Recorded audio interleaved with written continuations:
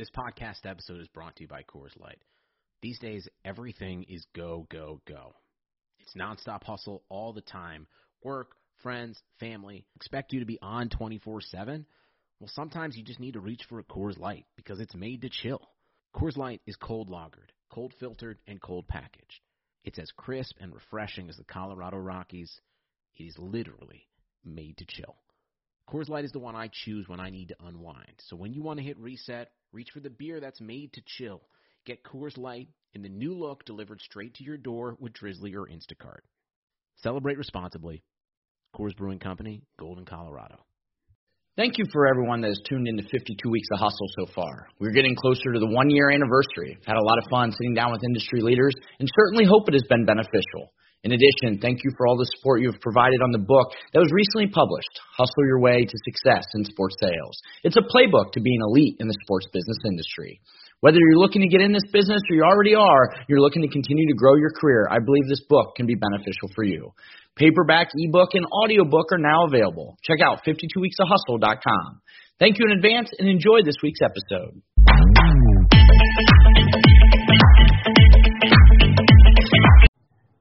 Welcome to 52 Weeks of Hustle presented by Event Dynamic. Event Dynamic specializes in maximizing revenue and increasing attendance. I'm Travis Apple, and I'll be your host of this podcast. I've been fortunate to spend my entire career in the sports sales industry, and I wanted the opportunity to give back to not only those individuals that want to get in this business, but for those individuals that are in this business that want to continue to excel at an elite level. For those of you who know me, hustle has always been important, hence the name. Each week, I'm going to have the opportunity to sit down with industry professionals to talk about their career path, what it takes to be successful, and ultimately a few key takeaways for you to apply to your everyday. Without further ado, our guest this week. Imagine growing up always around sporting events, but from a press row perspective. Moving and growing up in 6 different states and ultimately figuring out the career path that you want to take and have a ton of success in it. Our next guest did that and more, as I'm excited to have Kurt Wall, Vice President of Ticket Sales and Membership Services at the San Diego Padres. Kurt, welcome to the show. Hey, Travis. Thanks for having me. Big fan of yours. Kurt, no, I appreciate the support and certainly appreciate your time today, and I'm looking forward to the conversation. So let's start from the beginning. You're born in Ohio. You go on to live in Wisconsin, Michigan, Texas, Virginia, and Oklahoma. Your dad was a photographer and editor for the Associated Press. How is that growing up, not only in multiple states, but being around some of the largest national events from a press perspective? That's a great question, Travis. I definitely took it for granted. Being around sports at a young age from a photographer's perspective was a lot of fun. He got to be behind the scenes at a lot of key sporting events and memorable moments throughout really sports history, from Olympics to World Cups to Super Bowls to Final Fours. He'd always come back with such great stories. And honestly, when I got older, and mostly in high school, when we moved to Oklahoma, I got to spend some time with him, seeing what he did on a day-to-day basis. And I would run film for him during the OU football games. And this is when Adrian Peterson and Jason White and those guys were running up and down Owen Field. And it was a lot of fun. It was really cool. And then one of my probably favorite experiences was I think 2010 Super Bowl, the Packers versus the Steelers, where the Packers won. It was Aaron Rodgers' first Super Bowl or only Super Bowl. I got a chance to be there and see what he did on a day-to-day basis and just the impact that he had on the media industry as a whole. It's pretty cool and very humbling. Very cool, very cool. And talk about, growing up and being around some of those events that most people just only dreamed of. And to your point, you probably took it for granted early on, but now, it's like, holy cow, that was a hell of an experience. And so, obviously you talked about earlier in your life, you got into that sports. Did you know ultimately that that's what you wanted to do when you grew up? Or like, when did that kind of the light trigger for you? Well, so I think it's funny. So when my dad would come back from these major events, or frankly just working like Brewers games or Rangers games, and he would bring back media guides, and that's how I consumed the game a lot of the time. I wouldn't follow teams per se. I would mostly follow players and stats. And even to this day, when I see a media guide float around our ballpark, it kind of gives me a sense of nostalgia, and I want to grab as many of them as I can to add to the collection. So from that perspective, that's how I really got into it. But I think it's funny, my dad and I joke to this day, like I think he always wanted me to be a photographer, but I had the gift of gab. I could talk to anybody, and I spent a lot of time doing that and found a way to turn it into a nice career and spend it around the sports industry. No, absolutely. As you were growing up and talking to your dad, was he really hoping you would follow in his footsteps, or was did you know early on, hey, I don't really have a ton of interest in the photography or the editing, but I have an interest in sports? It's funny. I never really had an interest in photography, but there was a couple of times throughout my high school career where I would have to go help them out with a project or an assignment. And one that I can think of off the top of my head that kind of gave me an opportunity to go, this actually could be something, but I never pursued it, was with the every year Oklahoma City Bombing Memorial has a marathon. And I went and helped him set up a shot with a couple of his photographers, and everyone starts right in front of the monument, and there's a really great scene of them running past the monument, and one of his photographers spent a couple hours setting up this one perfect shot, and then come to find out right before race time, he's like, I don't think this is the right shot for me. I don't want to do something different. So we already had rented this crane. My dad gave me a camera. He said, go up in the crane and just point and shoot, don't mess with anything. And obviously, like any good teenager would do, I went up there and started messing with the filter settings and everything else on the camera. Yep. Had no idea what I was doing. Point and shoot, race starts. I have no idea what I got. And later that day, my dad pulls me aside and like, do you know what you did? I was like, yeah, I just pointed and shoot like you always tell me to do. Like, it's just that simple, right? And he goes, did you mess with the settings? I go, no. He goes, you messed with the settings, didn't you? I go, yeah, I definitely messed with the settings. The typical son answer. Yeah, like, no, I didn't. Yeah, maybe it. And he was like, well, whatever you did, it actually came out really artistic and really intriguing, and we're going to use it on the front page of the paper. So I was published in my only chance to take photos for the Oklahoma, and I was published in the front page of the paper. And all the runners were going through blurry. I messed with the exposure settings, and everything else is crystal clear behind it. And my parents have it framed at the house back in Oklahoma, and at that time, I retired. I said, I can't do it anymore. One and done. The pinnacle of my photography career. That's awesome. You dropped the mic there. And so, Kurt, you end up going to Oklahoma State University. You obviously knew your career path. So you wanted to study sports management and marketing. And, some guests on the podcast ended up getting an internship during college that really hey, this solidifies what I want to do long term. But not necessarily you, though. You end up doing a marketing project with the Oklahoma City Thunder that really got your passion going. So walk the listeners through that experience for you. No, absolutely. I think when I was at Oklahoma State, first off, I love Oklahoma State University. It's heaven on earth, is what I like to say, Stillwater is. And when I got to Oklahoma State, I didn't know really what I wanted to do and if they had that program. And when I went through freshman orientation, I realized they just launched their sports management program through their business school. So I dove right into it. Dr. Brian Finch there at the university runs an awesome program.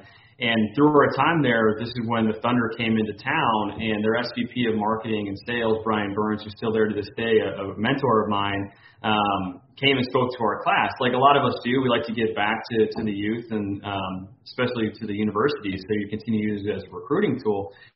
And he came and spoke to us about, where social media is going in the professional sports industry. So our project was, how do we utilize Facebook to drive ticket sales, right? It's something that we now do on a day-to-day basis. Consistent basis, yep. Absolutely. And at the time when you're in college, I'm on Facebook, we can definitely do this. And I bet that the suits at the team aren't thinking about it this way. And I'm obviously a hyper user.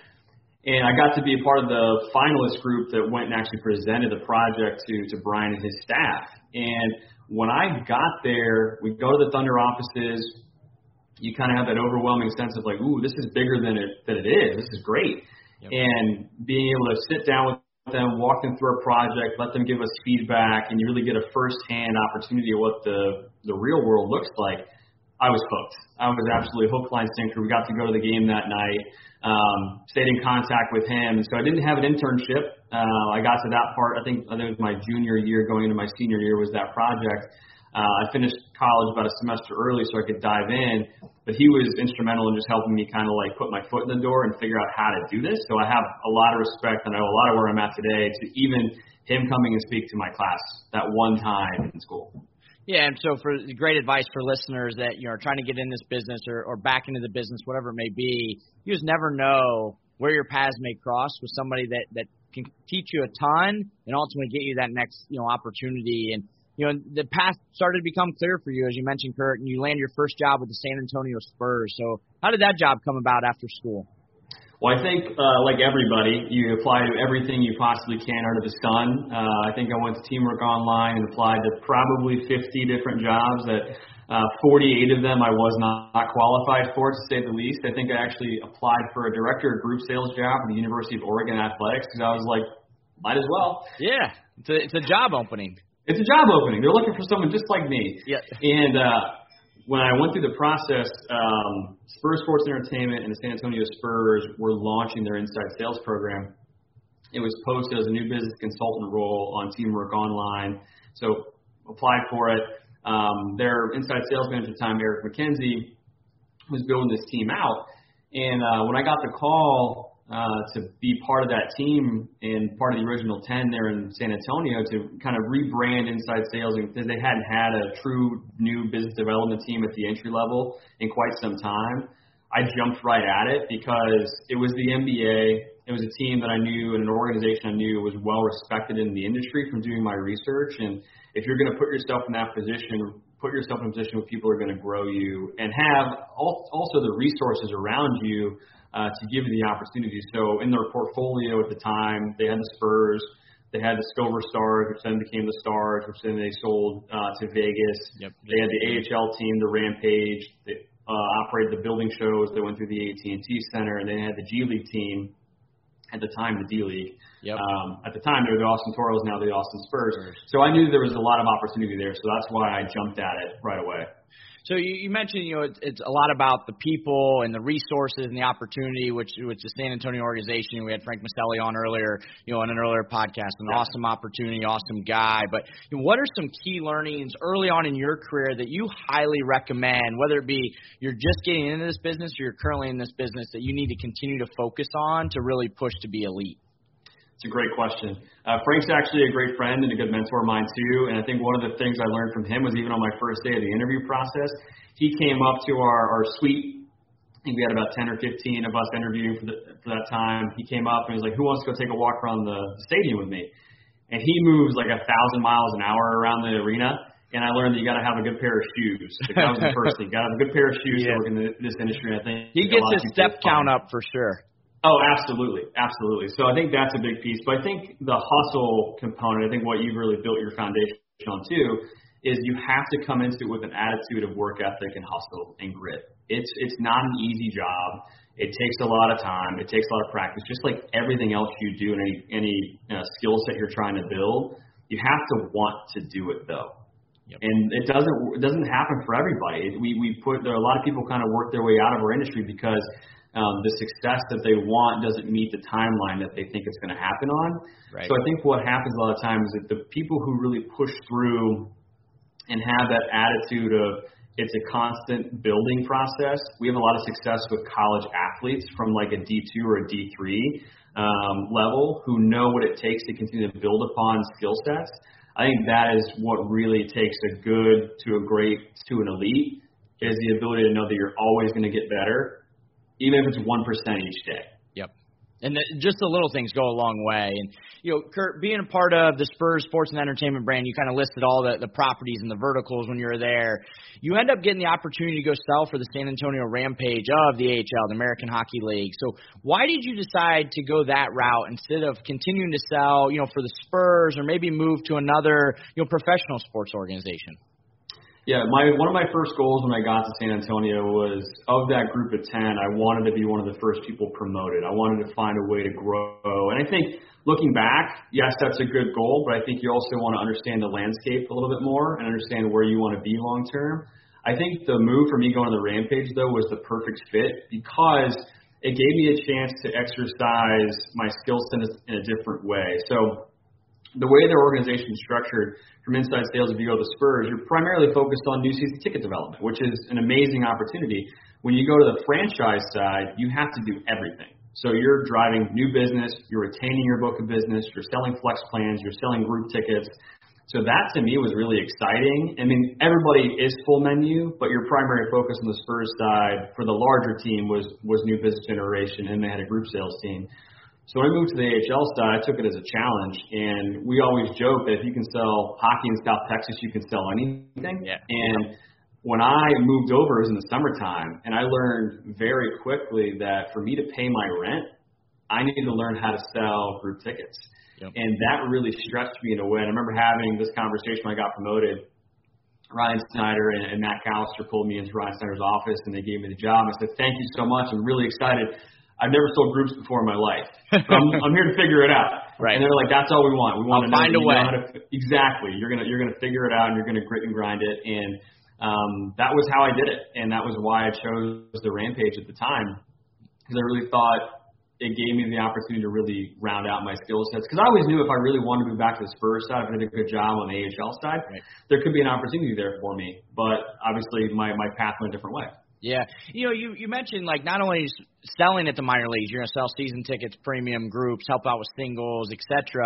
But also, in Spurs, sports and entertainment are a little bit different because they own so many, so they have a lot more resources. But a lot of times in those minor leagues, you may have a 10-person staff that does a little bit of everything, So what was it like for you knowing that, you may be selling some sort of tickets one day, you're helping out with a community event the next, you might even be a mascot one day. Like, what was that process like for you? It was no 2 days were the same. I think it's the phrase everybody always used. Like, one day you could be working on a 300-person school outing for a national anthem. The next day you could be working with the youth hockey program and getting T-Bone, the mascot, to go to Northwoods Ice Rink and get something going over there. Or you could drive the Rampage Roadshow, which was our old Penske truck that was wrapped, and it was probably 15 years too old, and you never knew if it was going to die on I-35. But when you're driving down the road, everybody's looking at you. Absolutely. Like, this isn't going to make it to North San Antonio. I know it's not, but we're going to pray it does. And I think it just gives you perspective, right? I think when you work at the major league level, just like you do as a professional athlete, so many things are kind of taken care of for you because it's part of that brand or it's part of that business. When you have to work and fight and scratch and claw for things, you get even more perspective on what it's like to have those niceties when you get to the next level. So that for me was an awesome opportunity just to work on a product that really needed to push to sell. And I think to your point about building relationships, like, the best lead source for everybody is the referral lead source, right? And for us, we didn't have the plethora of single game buyers that you have on the Padres side or on the Spurs side. You had to work for leads, and the best lead source I possibly had was my season ticket base. And learning how to build those relationships, ask for sales, ask for secondary sales, ask for upsell opportunities, like that to me was you can't give that back. Like, it was awesome. Learning the value of cross-selling and upselling, at that point in time in your career has only continued to help. And you end up selling for the Rampage franchise for a few years, one of the top sellers in the league, and then you decide to go into leadership. How did you know leadership was just something you really wanted to be a part of? I think early on, I liked the concept and the idea of being someone who got to make strategic decisions. And I always thought that was something that intrigued me. I think as you grow as a leader, you realize that people follow the influence, and if you're doing your job at a really high level, people are going to respond to that and follow that. And I think that was something I didn't know at the time, right? I think at the time you're like, I think I can make good decisions. I think I can put the business in a position to be successful.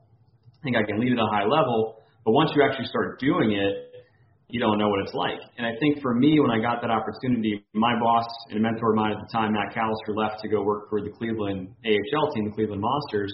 It opened up an opportunity, and I've been a top seller. I've been, kind of his right hand on the sales team and been a good leader by example. So when I got the chance to ask for the role, that's what I did. I went to my new boss at the time, who was already our director of business operations, Ryan Snyder. I said, I think I can do this job. I'd love to be considered for the opportunity. And, he gives you okay, we'll see. Sure. You're like, okay, at least I shot my shot, I got to do what I got to do. Then I went through the interview process, and it was an awesome experience because I got to interact with people across the organization that I hadn't interacted with as a rep.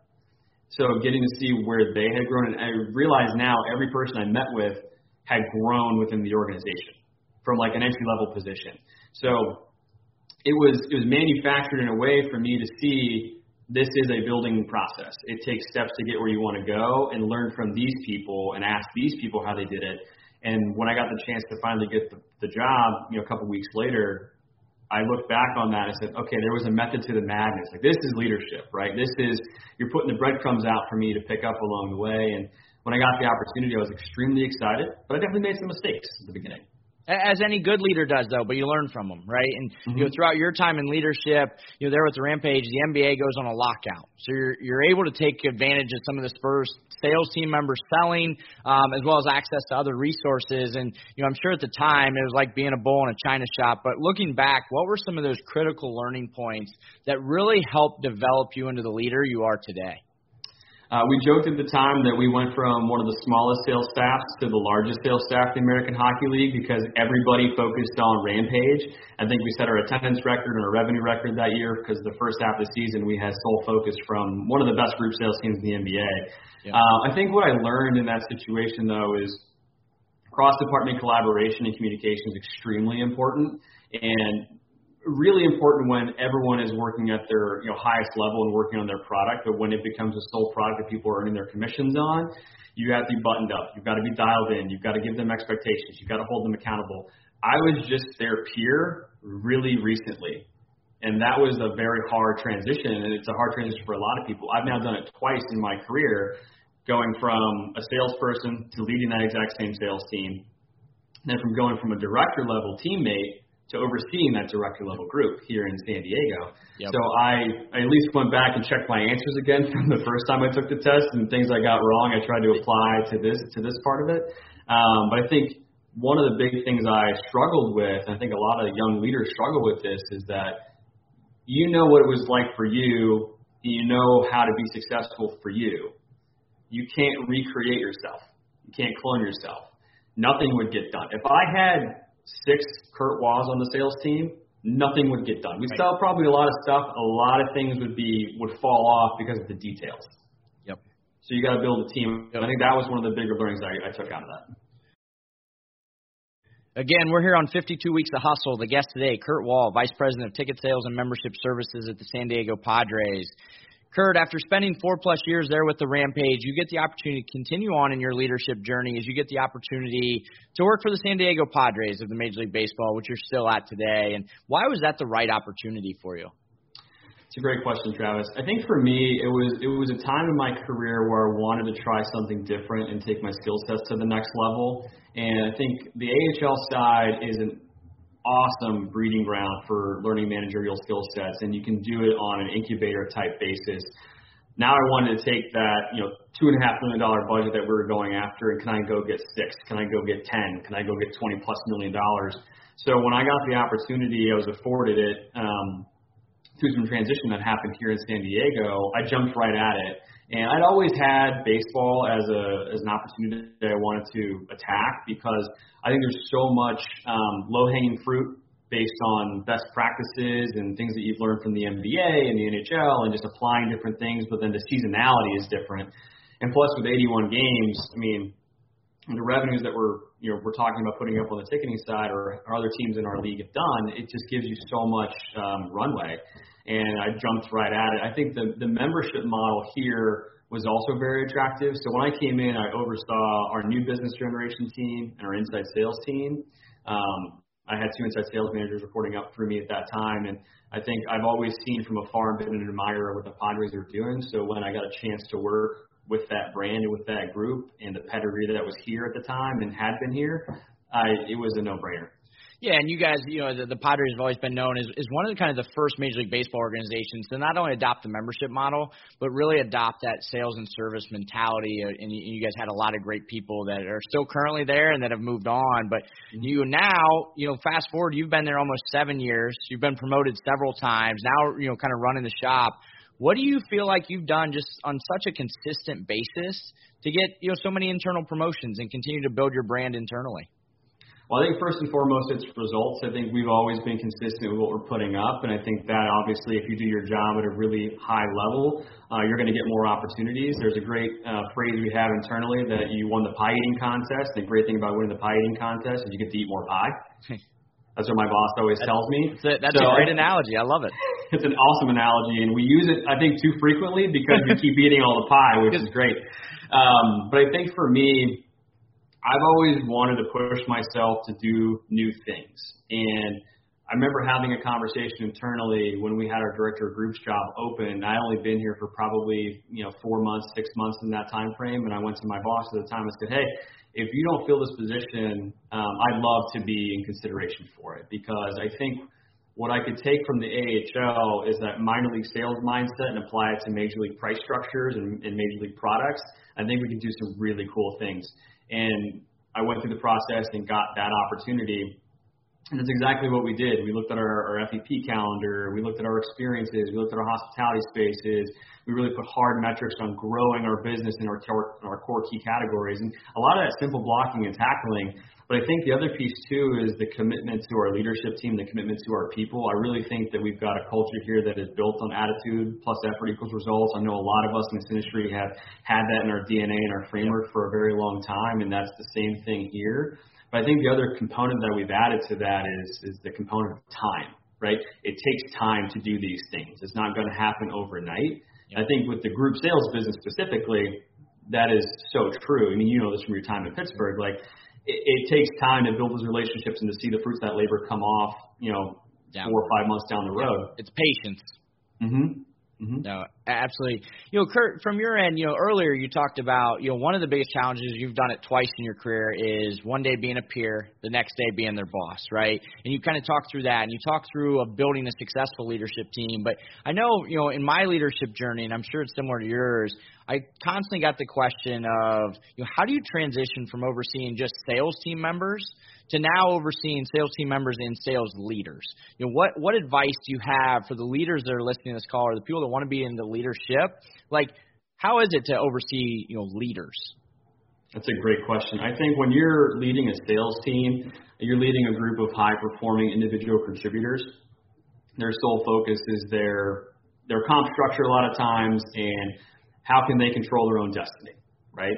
I think when you go to that leadership level of overseeing leaders, now you're overseeing an even more finite group of high performers who have reached the top of their careers in their respective categories, and now are charged with shepherding that group to new heights.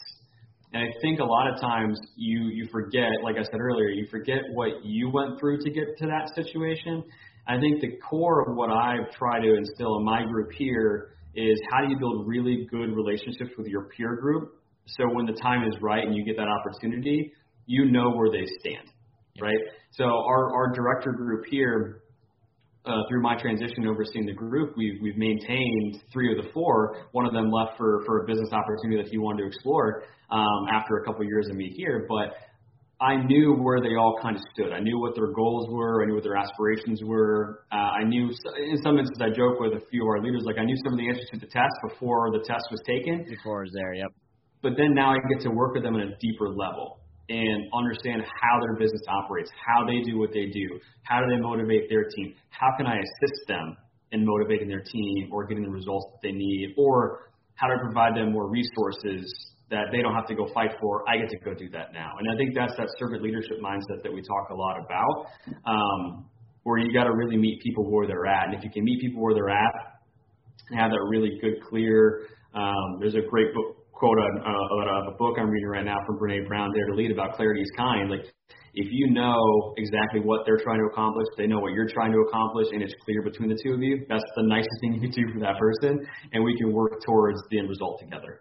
No, absolutely. And I think you've always done a great job, and a lot of the really successful leaders leading other people is truly understanding that personal and professional growth plan as well. They're not just a sales number. They're not just a leader of sales numbers, but understanding them as a whole. And, in addition to that, with the Padres organization, Kurt, I think you've done a great job of not only starting to build, but continue to enhance a great training and development program there. Why is it so important for you to focus on career growth and development, not only just to the leaders, but also every individual sales team member as well?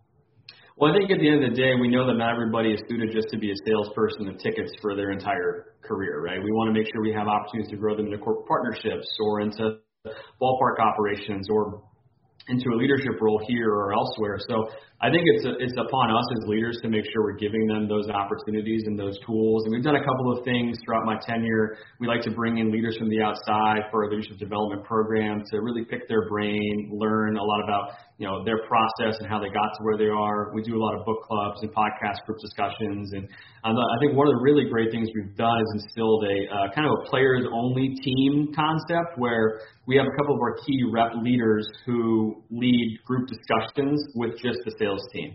It's an opportunity for them to get together to voice concerns, voice successes, voice opportunities for improvement, and then they can then take that back to us as a leadership team without us navigating and coordinating the conversation, right?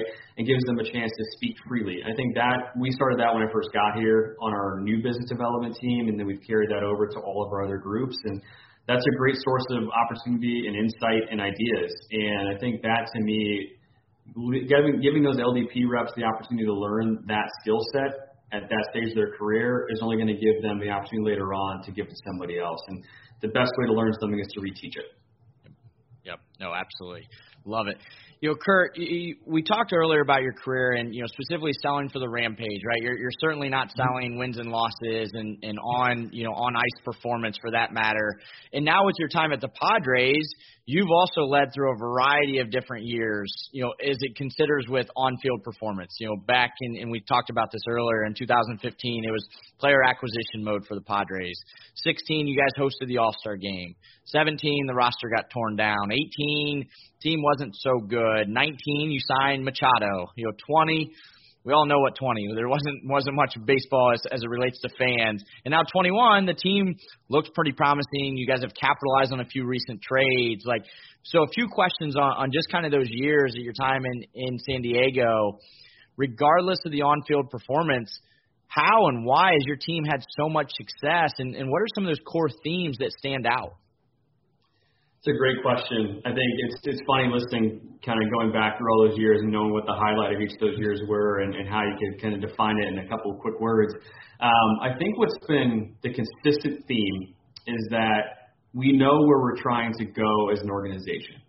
And that has been delivered down to us from the highest level of leadership all the way to our entry-level salespeople.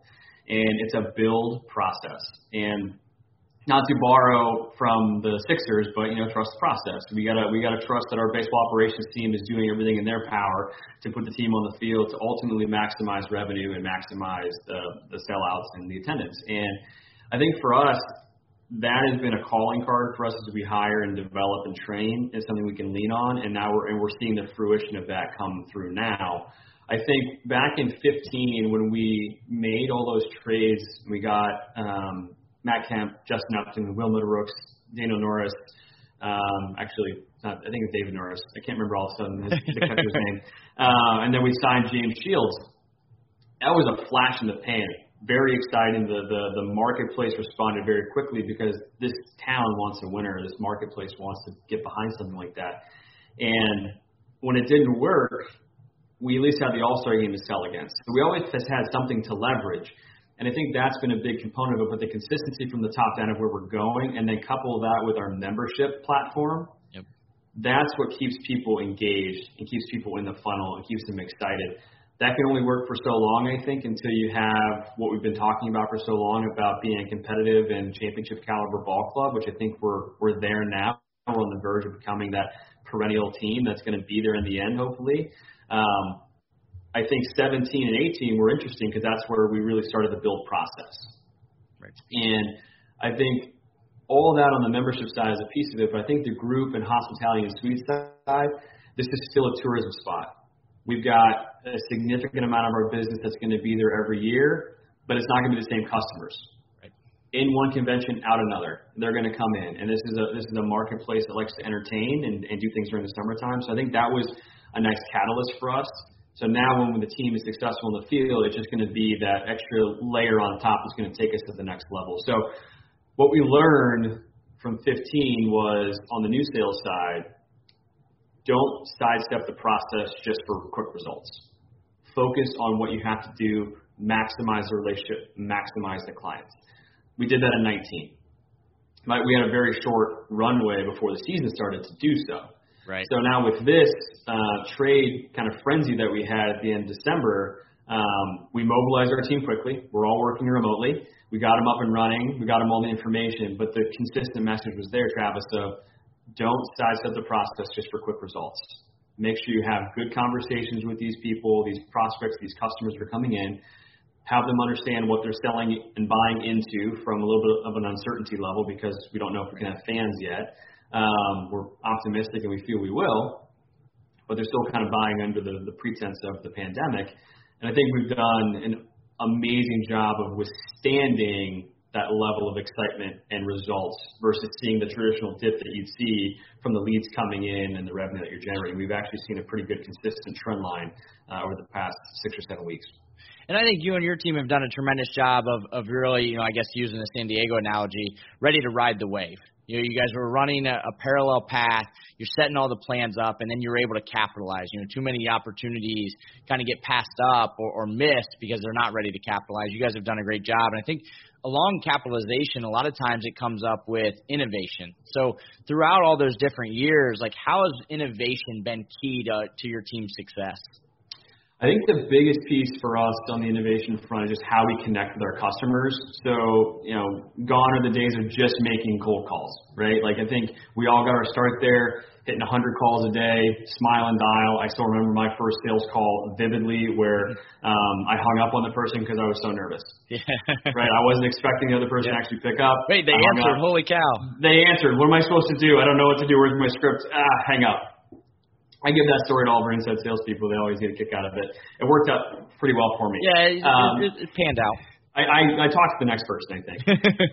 But I think on the note of innovation, it's how we connect with people. So I think the text-based platforms have been extremely helpful for us. I think video platform and video calling and video meetings. I think virtual selling from the virtual venue experience. Those are the innovation pieces that frankly, we had in place before the pandemic, and luckily we got them in beforehand so we could easily flip and pivot to this new sales dynamic. And I think everyone has their own challenges. I think every organization has handled it differently. I think every organization has done the best they possibly can. I give our group here high marks on how they handled and responded because it was uncertain at times at the very beginning of it. So I think that's a big piece of the innovation. To your point, you guys were able to pivot quickly and be ready to again, capitalize, but innovation is key. And Kurt, you've had such a great career journey. It's been a fun story. And I think as you look back at your entire career, what would you say has been your best memory? Ooh, that's a great question. I think I've had a couple of them, but I think that the 2019 opening day to me was a really exciting one. It was off of the Manny Machado signing, and Fernando Tatis made his big league debut. Yeah. And to see him get the ovation that he did, it was incredible because we filled the ballpark, right? That was our job. That's always that moment you have opening night. You go by the press box, you look around, okay, we did this. Now we know we got to fill it again. Exactly. Now you know you got to fill it again tomorrow. Yeah. 80 more times. 80 more times. Here we go. But I think that one to me sticks out. I think the All-Star game in 2016 sticks out to me also. But I think the NBA Finals run in 2014. Now, I have the distinguished honor of leaving the Spurs the week that they won the Finals. So I didn't get to experience the parade. I'm Good that timing. guy. Good timing. Apparently, we had to start a new business campaign here in San Diego, so I was needed. But you just had to be there on time. Yeah. Great timing. Just say they partied well without me. I think they were okay. I'm sure you still get some grief from that and some pictures. But Kurt, this has been great. Very cool to hear from someone that's been able to cut your teeth. Certainly in the NBA, then really diving in leadership in the AHL, and now on your way to MLB leadership. So to close it out, I'd like to put our guest on the Hustle hot seat. So you ready for this? Let's do it. All right. We talked about innovation in tech. If you had to delete all but 3 apps from your phone, which of the 3 you're keeping? All but 3. I would keep Twitter because I have to get my news. I would keep my notes app. I keep Evernote because that's where I do a lot of my journaling. Yep. And I think I'd have to keep Instagram. I don't think I could do without it. So Twitter, Evernote, Instagram. So some social media and some work. Yeah. Now you have to sing karaoke. What song are you choosing? Well, I feel bad for everybody if they have to listen to me sing karaoke first and foremost, but it definitely would be Friends in Low Places by Garth Brooks. He's the Uncle Mistake guy. Yeah. Well, I love that song, and if we'd have more time, I'd love for you to sing it. But I guess we'll leave that for the next time. I'm a city boy that went to Oklahoma State, so I didn't show up in boots like he did in the song, but it's a favorite. It is a good song. If you could choose 2 people to have dinner with, who would they be? Other than you, I don't know. That's a tough Very one. nice No, I think Coach K and John Wooden. I'm massive basketball fan, huge Duke fan, but I think sitting down and listening to their perspectives on leadership and coaching and development would be an absolutely incredible dinner. Oh, I can imagine. Great stories there. So, Kurt, to close it out, what are 3 key takeaways you would give every listener to be in your shoes one day? 3 key takeaways. First one would be lead from the front. Be willing to do the things that you're asking your team to do. Try new things. I mentioned that earlier. Be willing to try new things when opportunities presented to you. And I think the last one, Travis, would be bet on yourself. You know your skills. You know your talents. Take a chance. Bet on yourself. Now, great advice, to your point of, being able to roll up your sleeves no matter what role you're in. You're going to be on the front lines and, being innovative, trying those new things. And I love it. Bet on yourself. I mean, we talk a lot about throughout this pandemic is who are the people taking the time to invest in themselves, to get better and to put themselves in a position to be elite. So, Kurt, thank you so much. You've had such a great career. It's always a pleasure talking to you and a ton of great advice. So I appreciate that. Absolutely, Travis. Thanks for having me. Honored to do it, man. Again, this is Travis Apple. Thank you for listening to 52 Weeks of Hustle, presented by Event Dynamic. Please be sure to follow the podcast and watch on YouTube. We're also on Twitter and Instagram, so follow us at 52 Weeks of Hustle. We'll be back next week with another industry leader. Have a great week.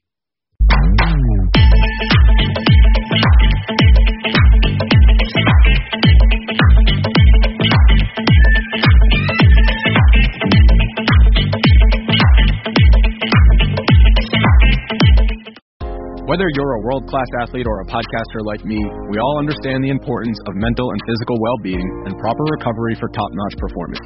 That's why I'm excited that Unified Healing is sponsoring podcasts on the Blue Wire Network. Unified Healing is a new and super innovative global network of wellness centers powered by Energy Enhancement System, or EE System. If you haven't heard of the EE System yet, then you'll want to listen up. This technology promotes wellness, deep relaxation, purification, and rejuvenation. Wherever you are across the globe, access to a center is easy and affordable. Interested in experiencing the EE System technology for yourself? Go to unifiedhealing.com/bluewire to learn more and find a center near you. That's unified, UNIFYD, healing.com/bluewire. No material or testimonials on the Unified Healing website are intended to be viewed as medical advice or a substitute for professional medical advice, diagnosis, or treatment. Always seek the advice of your physician or other qualified healthcare provider with any questions you may have regarding a medical condition or treatment and before undertaking a new healthcare regimen, including EE System.